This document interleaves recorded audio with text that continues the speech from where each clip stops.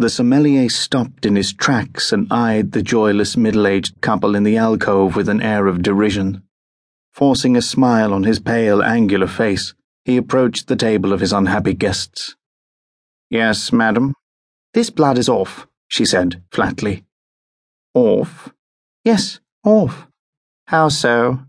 "I don't know how so. Perhaps it's corked?" "Impossible, madam. I opened it this evening in front of your very eyes. You both inspected the cork. It was flawless." "Look, I may not be a seasoned connoisseur of all the various blood groups in the world, but I do know when one is off, and this one is most decidedly off."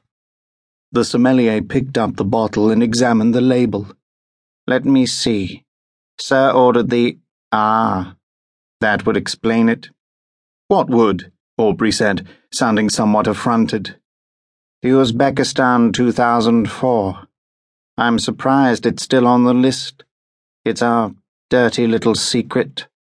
"Was it a bad year?" he asked. "It's never a good year in Uzbekistan, sir. And of course, this is a varietal in name only. The blood is in fact a blend that is extracted, or rendered if you will, from detainees hailing from any number of unspecified regions of the world, all with poor dietary habits. Combine this with the extremely unhygienic conditions under which the extraction takes place, and what you are left with is not a varietal at all, but an extraordinary and barely palatable rendition." "Yuck!"